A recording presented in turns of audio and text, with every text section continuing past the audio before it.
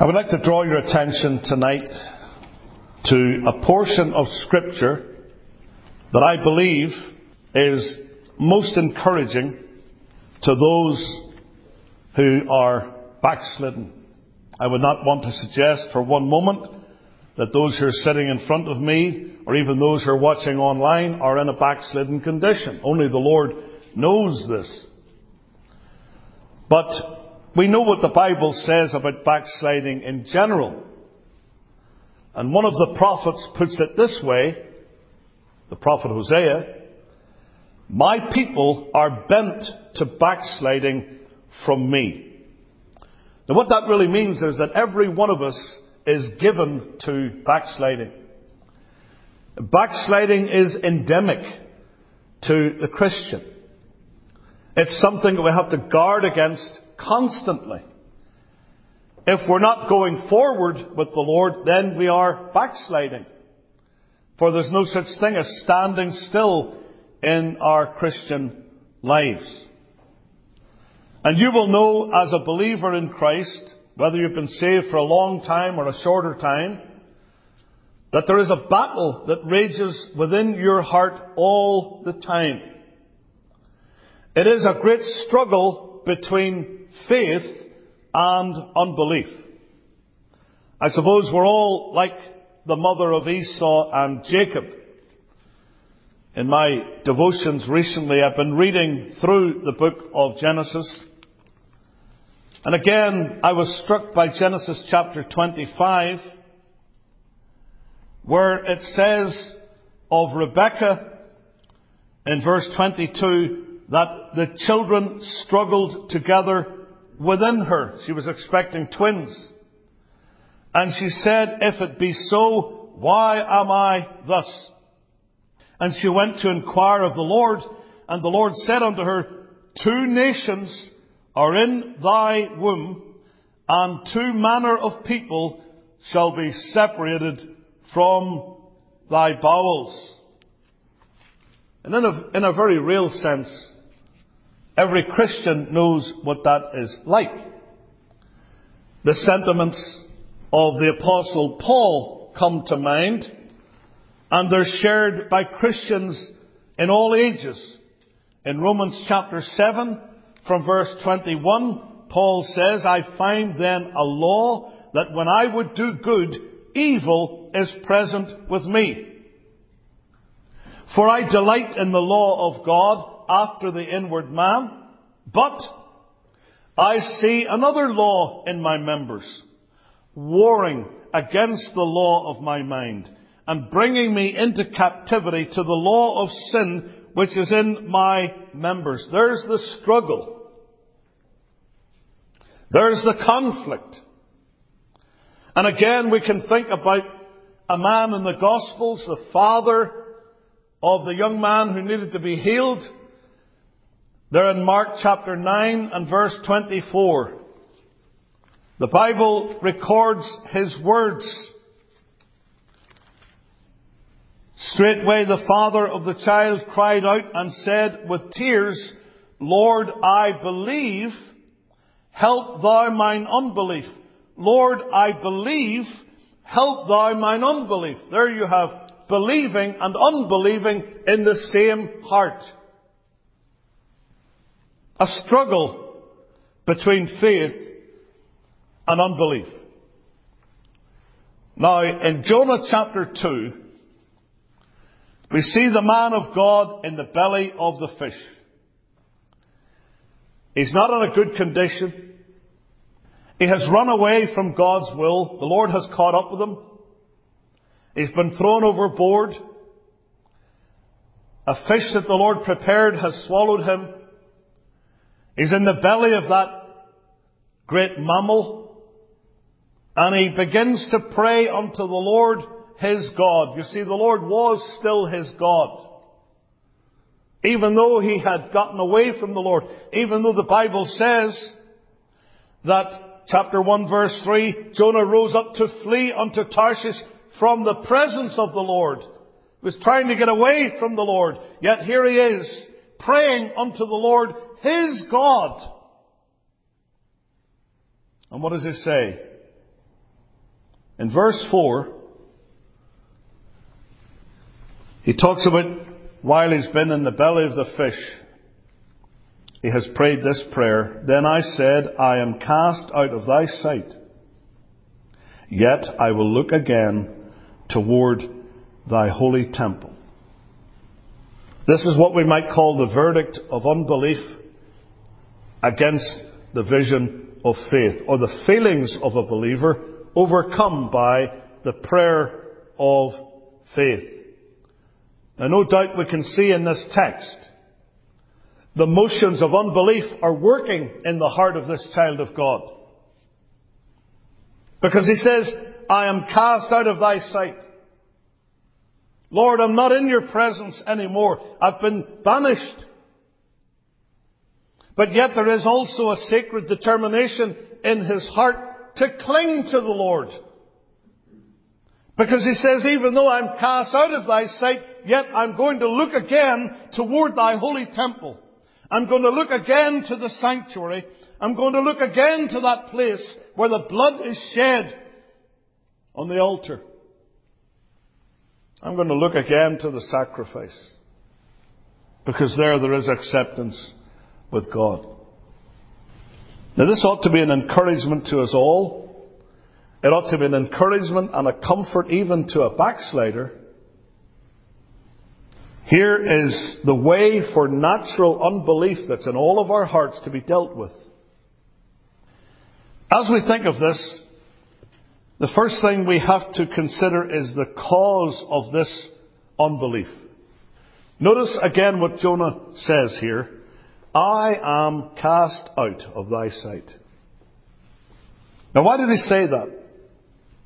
Well, it's very simple. We've mentioned it already in chapter 1. Jonah had sinned in disobeying the clear command of the Lord. How does the book begin? Now the word of the Lord came unto Jonah. And that is part of a prophetic formula that you will find throughout the prophets in the Old Testament. The word of the Lord came unto, and then it'll have the person's name.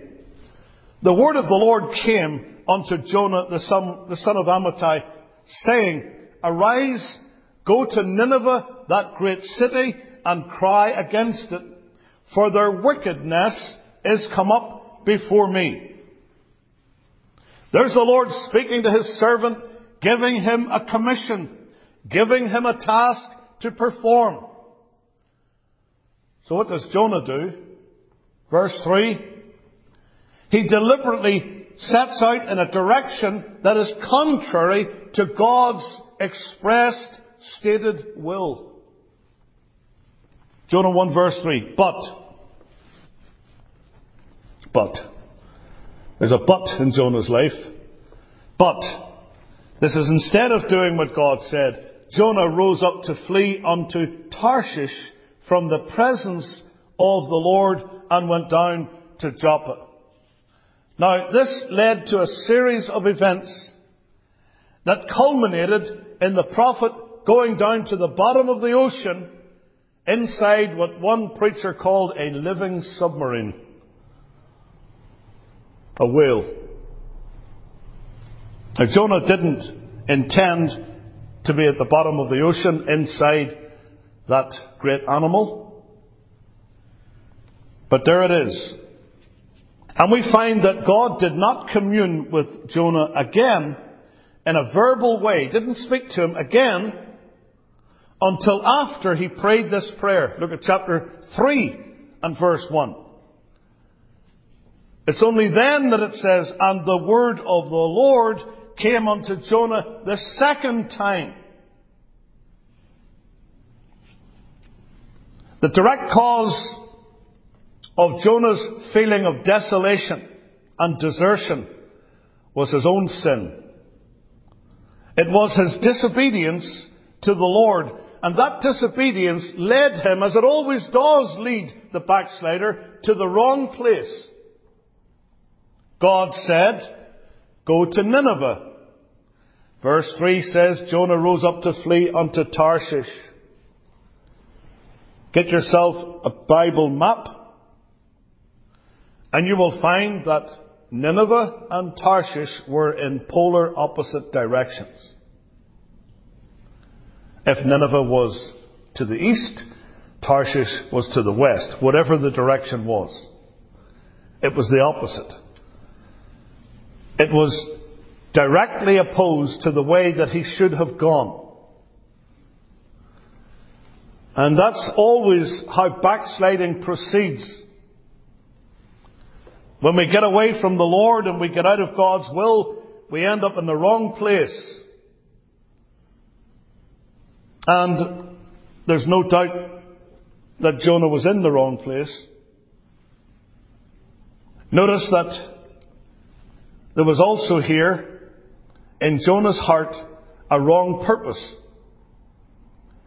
Verse 3 states it clearly, but Jonah rose up to flee unto Tarshish. For what purpose? From the presence of the Lord. He wanted to get away from the Lord's presence. Now, there is a sense in which, strictly speaking, that is impossible for any of us. You can't get out of the Lord's presence. Just study Psalm 139. And, for example, you read from verse 7 of that great psalm. If I take the wings of the morning and dwell in the uttermost parts of the sea. That's where Jonah was. Even there shall thy hand lead me, and thy right hand shall hold me. If I say, surely the darkness shall cover me, even the night shall be light about me. This is all in response to verse 7 of Psalm 139. Whither shall I go from thy spirit, or whither shall I flee from thy presence? How am I going to get out of your presence, Lord? How am I going to get away from the influence of your Spirit? And he gives his own answer. If I ascend into heaven, thou art there. If I make my bed in hell, behold, thou art there. It doesn't matter where I go, Lord. It doesn't matter what time of day it is. Because I'm still before thee. I'm still in God's presence. I'm still under his watchful eye. So strictly speaking, it's impossible to get out of the Lord's presence. But we can lose the sense of God's favour. What we might call in theology the benevolent presence of God. We can get away from that place where we feel the warmth of his fellowship. Now, Jonah wanted to be out of God's sight. He actually says it in this text, Jonah 2 and verse 4, I am cast out of thy sight. He wanted to be out of God's sight. He rose up to flee from the presence of the Lord. But when he thought he had succeeded in doing that, he didn't like it. It grieved the heart of this prophet to think that he actually was, in fact, cast out of God's sight. And that, you know, is a wonderful evidence of the grace of God in a man's life. When we consider a real backslider, David the psalmist, who sinned grievously against the Lord with Bathsheba, in the aftermath of his repentance, he wrote Psalm 51. And he said in verse 11 of that psalm, cast me not away from thy presence, and take not thy Holy Spirit from me. Here's Jonah. He tries to get away from the presence of the Lord. The psalmist says, cast me not away from thy presence. This is a good evidence of the grace of God.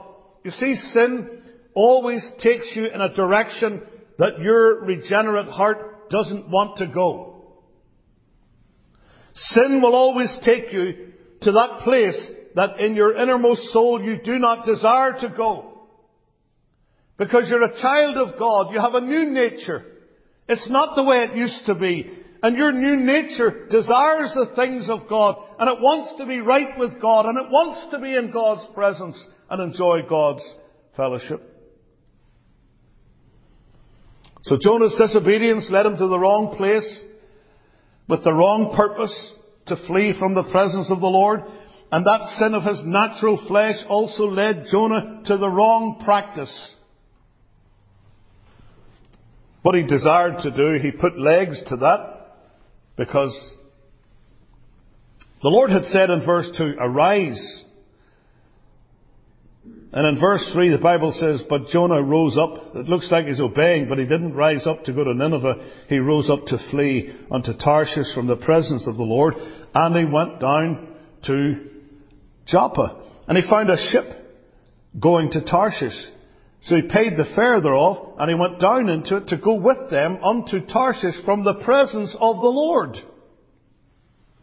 Instead of going God's way, the way that the Lord had set out for him to go, the Lord had commanded him to go, Jonah went his own way. And what I want you to notice in chapter 1 is that for a time, Jonah looked like he was content in doing the wrong thing. Because he went down to Joppa. Lo and behold, he found a ship that was going to the very place he wanted to go to. He wanted to go in the opposite direction from Nineveh. There's a ship going to Tarshish. Good. So he paid the fare thereof. He had the money to get on. There was room for him, because he went down into that ship to go with them unto Tarshish from the presence of the Lord. And the Bible tells us at the end of verse 5 that Jonah was gone down into the sides of the ship, and he lay and was fast asleep. He's content, isn't he? He's content going the wrong way. He's happy to do the wrong thing. He's out of the will of God, but he's sleeping. He's at peace about it. So it seems. And when he should be praying, all the rest of the men were praying. There was a great wind and a great storm and a mighty tempest in the sea, verse 4, so that the ship was like to be broken. This was a massive storm that the Lord sent. And the Bible says then the mariners were afraid. Now these men who would sail on ships, merchant seamen, they're not easily frightened.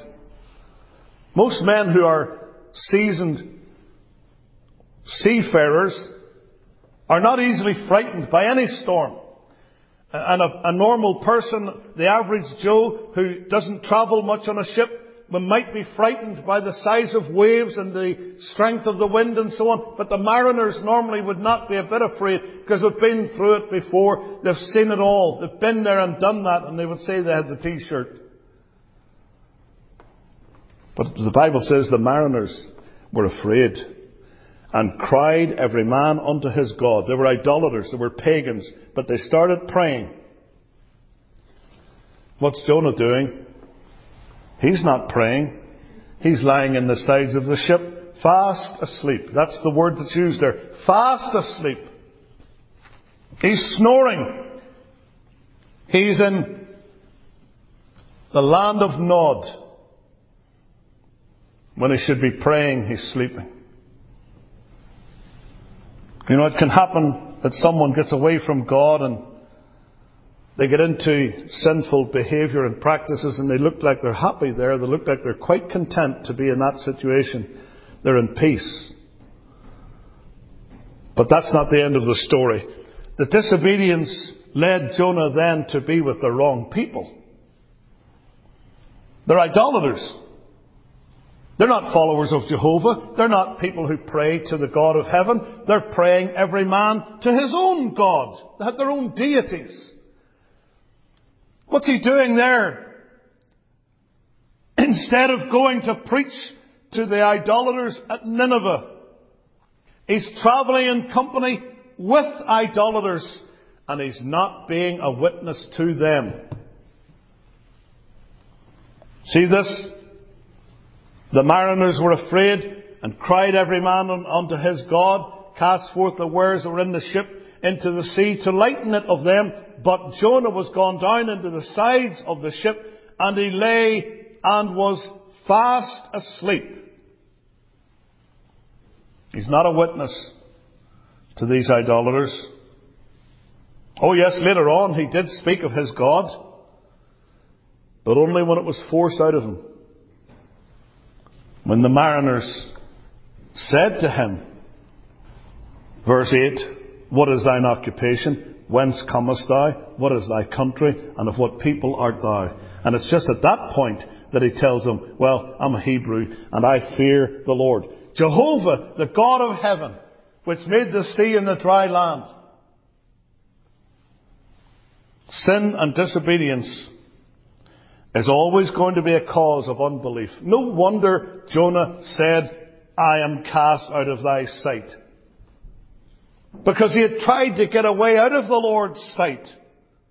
That was his purpose, according to the first chapter. To flee from the presence of the Lord. To go with them unto Tarshish from the presence of the Lord. And so now he says, "I am cast out of thy sight." Lord, I'm not in your presence anymore. There you have the cause of unbelief. It's really Jonah's own sin. But of course then, as well as the cause of unbelief, there's the conclusion that unbelief reaches. "Then I said," our text records, "then I said, I am cast out of thy sight." The power of one's unbelief is great, because it can make us say and think things that are not true. Do you know that your unbelief could be so strong at times that you may wonder if God has actually left you, and make you wonder if you were ever the Lord's at all in the first place? That's how it works. Unbelief always produces wrong conclusions in the heart. Think of Job. In Job chapter 23, from verse 8 down to verse 10, we have the experience of a man of God trying to get in touch with God, and he really can't. He says, "Behold, I go forward, but he's not there, and backward, but I cannot perceive him. On the left hand, where he doth work, but I cannot behold him. He hideth himself on the right hand, that I cannot see him. But he knoweth the way that I take. When he hath tried me, I shall come forth as gold." Notice, he's on this search for God, and he can't find the Lord. And you compare that with some words in the Psalms. In Psalm 31, in verse 22, the psalmist says, "For I said in my haste," here's something I said really quickly, "I am cut off from before thine eyes." That's the same kind of conclusion that Jonah had reached. The Lord has dealt with me. The Lord has cut me off. The Lord wants nothing more to do with me. And again, that's repeated, that thought, in Psalm 77. Psalm 77 from verse 7. He asks some questions. Will the Lord cast off forever? And will he be favourable no more? He feels like the Lord has cast him off. He feels like he's not enjoying his favour. Is his mercy clean gone forever? Doth his promise fail forevermore? The Lord's not answering prayer. I'm not experiencing his mercy. Hath God forgotten to be gracious? Hath he in anger shut up his tender mercies? Listen to this man, how he's talking. Unbelief always produces the wrong conclusions. And in Jonah's case, to go back there to Jonah chapter 2, there's no doubt that he felt great guilt over his disobedience. And he therefore concluded that God had cast him out of his sight. But though the Lord was not speaking directly to Jonah, he was still dealing in mercy with his servant. Jonah was still in the hand of the Lord. See this in chapter 1 verse 4. "But the Lord sent out a great wind into the sea, and there was a mighty tempest in the sea, so that the ship was like to be broken." Why did the Lord do that? Because the Lord is taking a dealing with Jonah. The Lord could have left him just to go his own way. Let him go on ahead. to Tarshish. Let him go in that direction. Let him never serve me again. But that's not how the Lord deals with him. The Lord continues to work in his life. And so the Lord sends out a great and a mighty storm into the sea. And it's for Jonah's benefit that the Lord does this. The Lord's dealing in mercy with him. Then again you see in verse 17 another repetition of this phrase. Now the Lord had prepared. In verse 4 of chapter 1 it is the Lord sent out a great wind. Now it is in verse 17. Now the Lord had prepared a great fish. As we come on down in the book of Jonah, we'll see again that the Lord did something else. In chapter 4 and verse 6, the Lord prepared a gourd and made it to come up over Jonah. And then in verse 8 of verse 7, God prepared a worm. And in verse 8, it came to pass when the sun did arise that God prepared a vehement east wind. See this? The Lord's at work all the way through here. He sends the wind. He prepares the great fish. He prepares the gourd. He prepares the worm. He prepares the vehement east wind. Because the Lord is still Jonah's God. Jonah's not in fellowship with the Lord. He's trying to get away from the Lord's will. But he's still the Lord's child.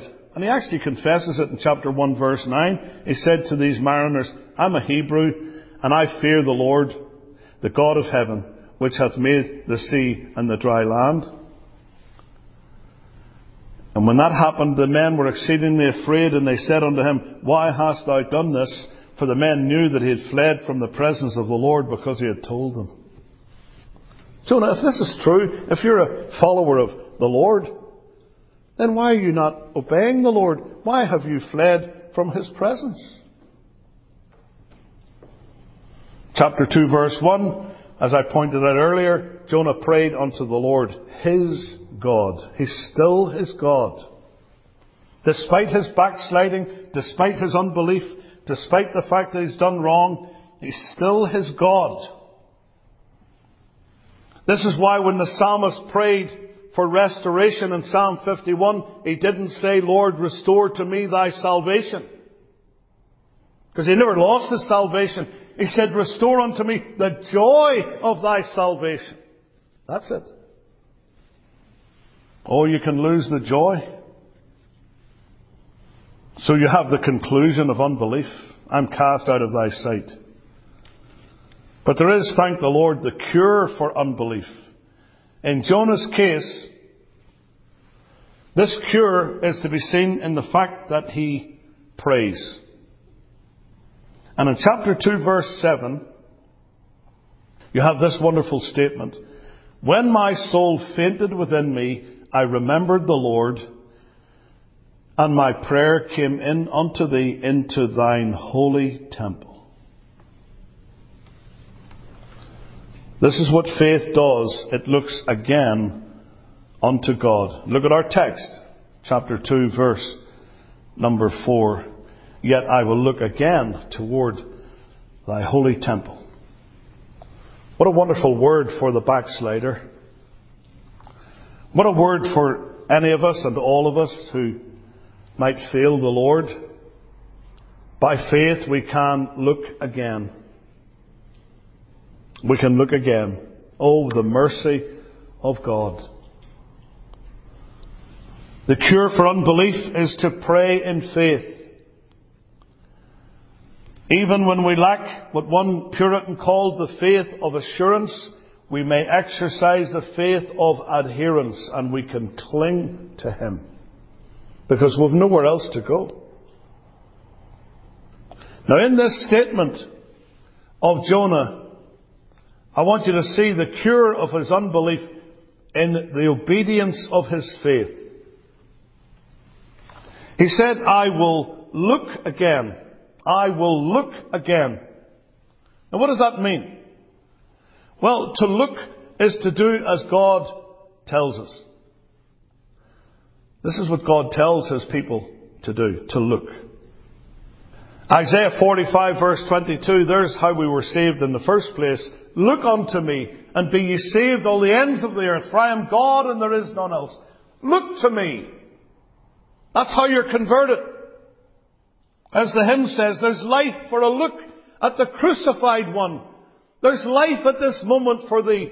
Then look, sinner, look unto Him and be saved. Unto Him who was nailed to the tree. Look, look, look and live.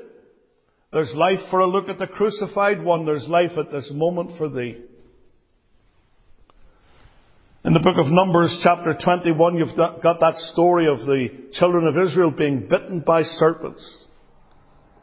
Moses was told to take a serpent of brass and put it on a pole, set it up in the midst of the camp, and whoever would look toward that symbol, to that serpent, as soon as he looked, he would be healed of his snake bites. And the Lord Jesus to Nicodemus in John chapter 3 said, even as Moses lifted up the serpent in the wilderness, even so must the Son of Man be lifted up, that whosoever believeth in Him should not perish, but have eternal life. How are we saved? There's life for a look at the crucified one. Now, faith is represented in Scripture in a number of different ways. For example, faith is receiving Christ, to as many as received Him. Faith is described as an eating of His flesh and drinking of His blood.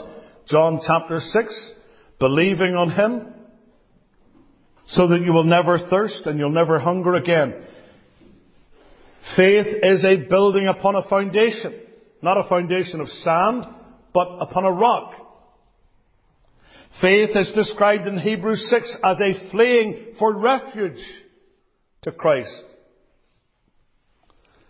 Faith is also representing as a beholding of Him. Look unto me. Look and live. And every one of us tonight that is a true believer can remember when we looked to Him once and we were saved. Oh, what a look that was. When the young Spurgeon, on that cold winter day, went down that side street in Colchester, England, to that primitive church, and listened to that elder who was standing in for the minister that day, stumbling through his words, but announcing the text, look unto me and be ye saved, all the ends of the earth, for I am God and there is none else.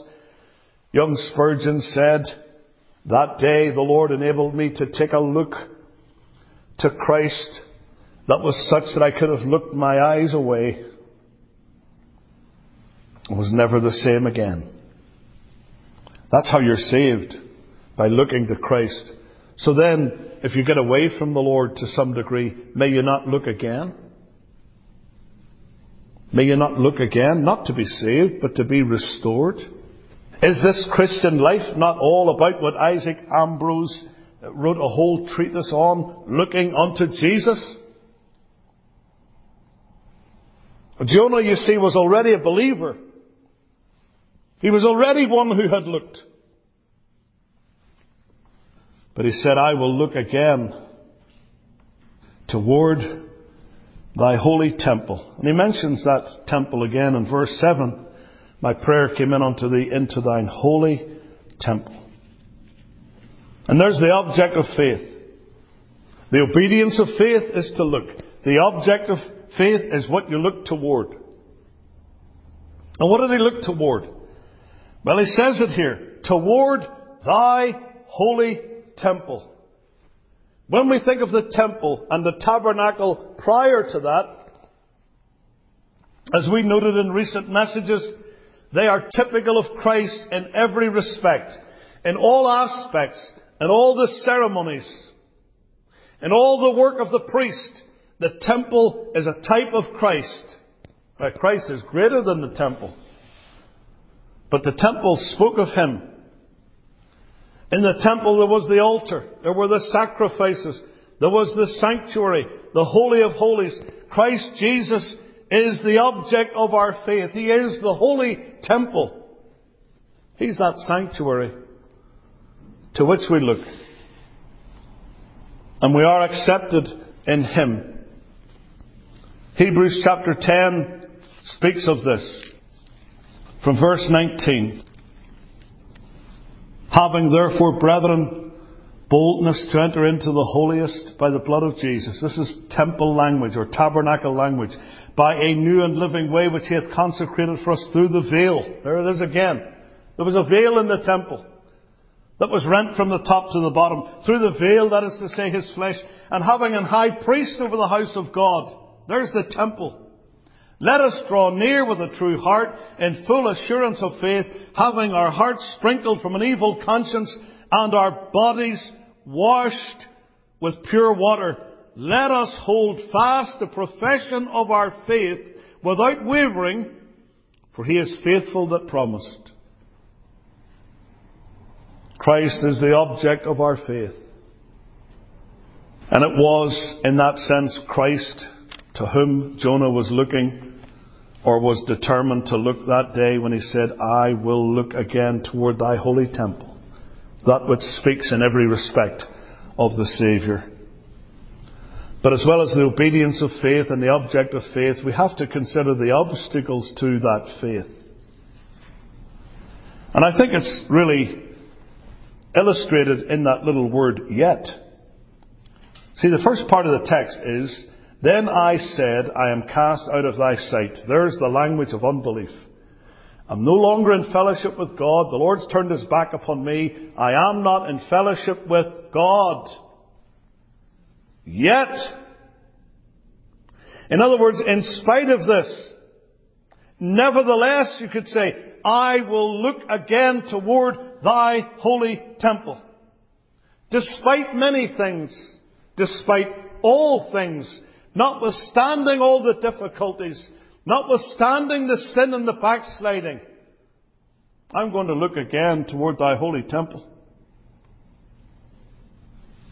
My prayer came in unto thee, he said, when my soul fainted within me, I remembered the Lord. Verse 7, and my prayer came in unto thee into thine holy temple.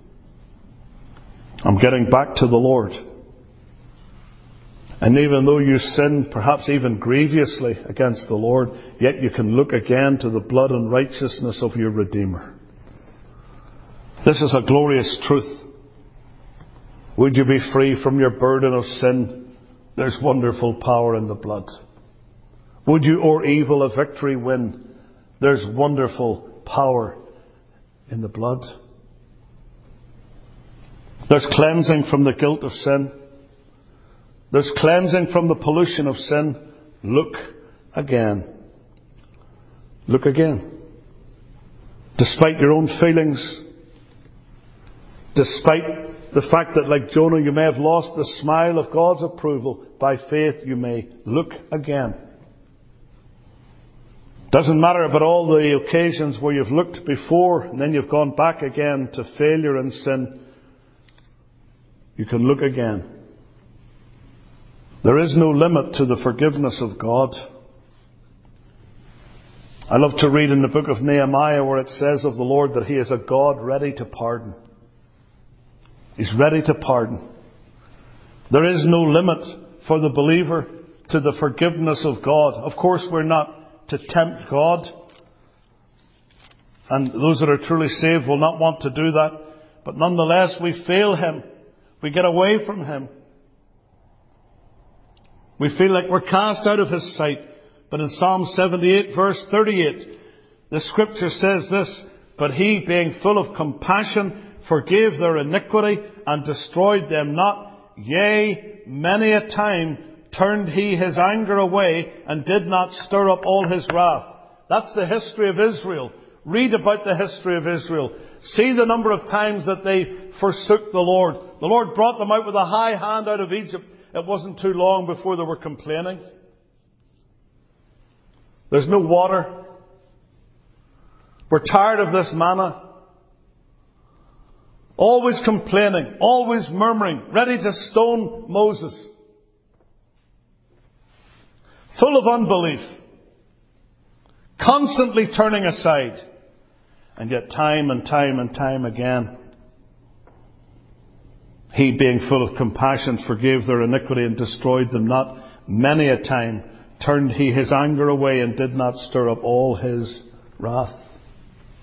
For he remembered that they were but flesh, a wind that passeth away and cometh not again. You can read Psalm 78 for yourself. It's a rehearsal of the history of Israel and how they constantly kept going away from the Lord and disobeying Him. And yet constantly the Lord was merciful to them. All the time, restoring them. You see it again in Psalm 106. This is another psalm that rehearses the history of Israel. Just a couple of verses from verse 43 to 45. Psalm 106, verse 43. It says, Many times did He, the Lord, deliver them, but they provoked Him with their counsel, and were brought low for their iniquity. Nevertheless He regarded their affliction when He heard their cry, and He remembered for them His covenant, and repented according to the multitude of His mercies.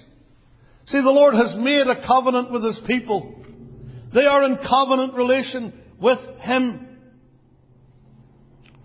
And the Word of God assures us He will ever be mindful of His covenant. You'll see that in Psalm 111 verse 5.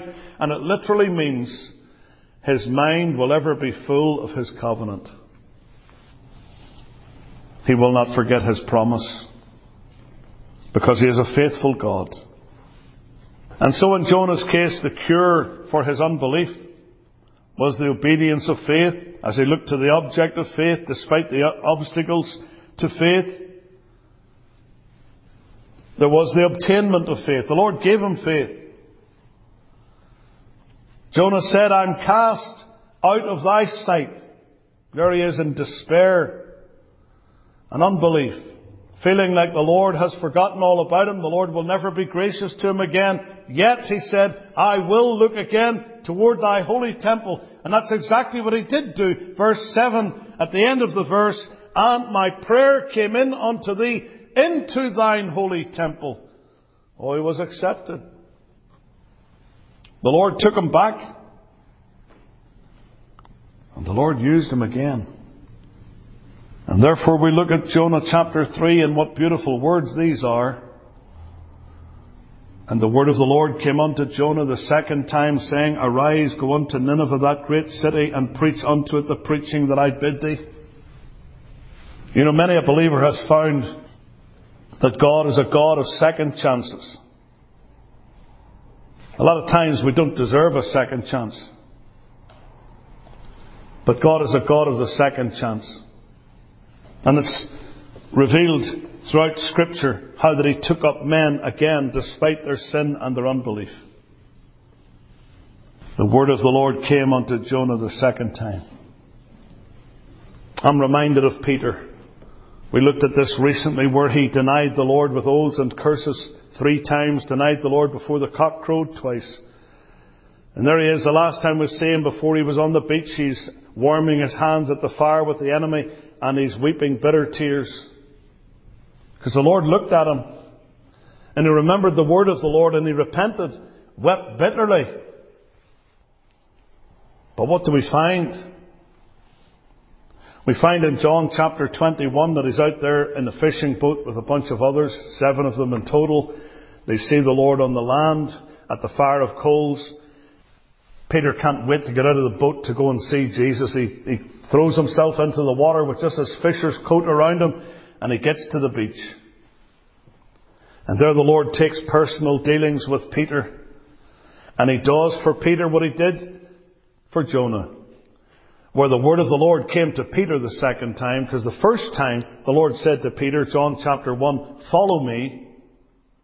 And in John chapter 21, you see the recommissioning of Peter, where the Lord says to him, follow me. Follow me. Peter's back in harness. Peter's back where he ought to be, serving the Lord rather than denying Him. Jonah looked again to the holy temple, and God's word came to him again. The Lord spoke to him again. The Lord communed with him again. The Lord commissioned him again. Oh, we can overcome our natural unbelief, and we can find mercy at the throne of grace, time and time again. Let us therefore come boldly unto the throne of grace, that we may obtain mercy and find grace to help in time of need. Don't we need mercy? Don't we need grace? At times I may not articulate my unbelief. In other words, I might not say the thing openly, but I'm thinking it in my heart. And the Lord knows that because He reads my thoughts. And I'm full of unbelief. And the Lord has to come to me and say, look, you need to look again to my holy temple. We change, He changes not. The Christ can never die. His love, not mine, the resting place. His truth, not mine, the tie. Psalm 136 over and over and over again says, for His mercy endureth forever. We can't use up the mercy of the Lord. He will always take us back as His people. So let us again look to Him and to His holy temple. If in any way, shape or form we've gotten to the place where we've turned aside, let's think about what it says in Psalm 5 and verse 7. For it's similar to what Jonah said. But as for me, I will come into thy house in the multitude of thy mercy, and in thy fear will I worship toward thy holy temple. Oh, may we look again to Christ. This is the cure for backsliding and for a wandering spirit, looking again to Christ. He will take us in. The story of the prodigal, of course, applies in the gospel, but I think it also applies to one who has, in some degree and measure, gotten away from the Lord. I love to think of that.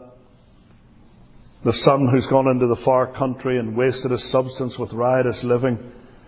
The whole time he's gone, the old father's out there on the veranda looking to the horizon to see if there's any word of his son coming back. And he does it day after day after day, week after week, month after month. Until that one day, when he sees through that hazy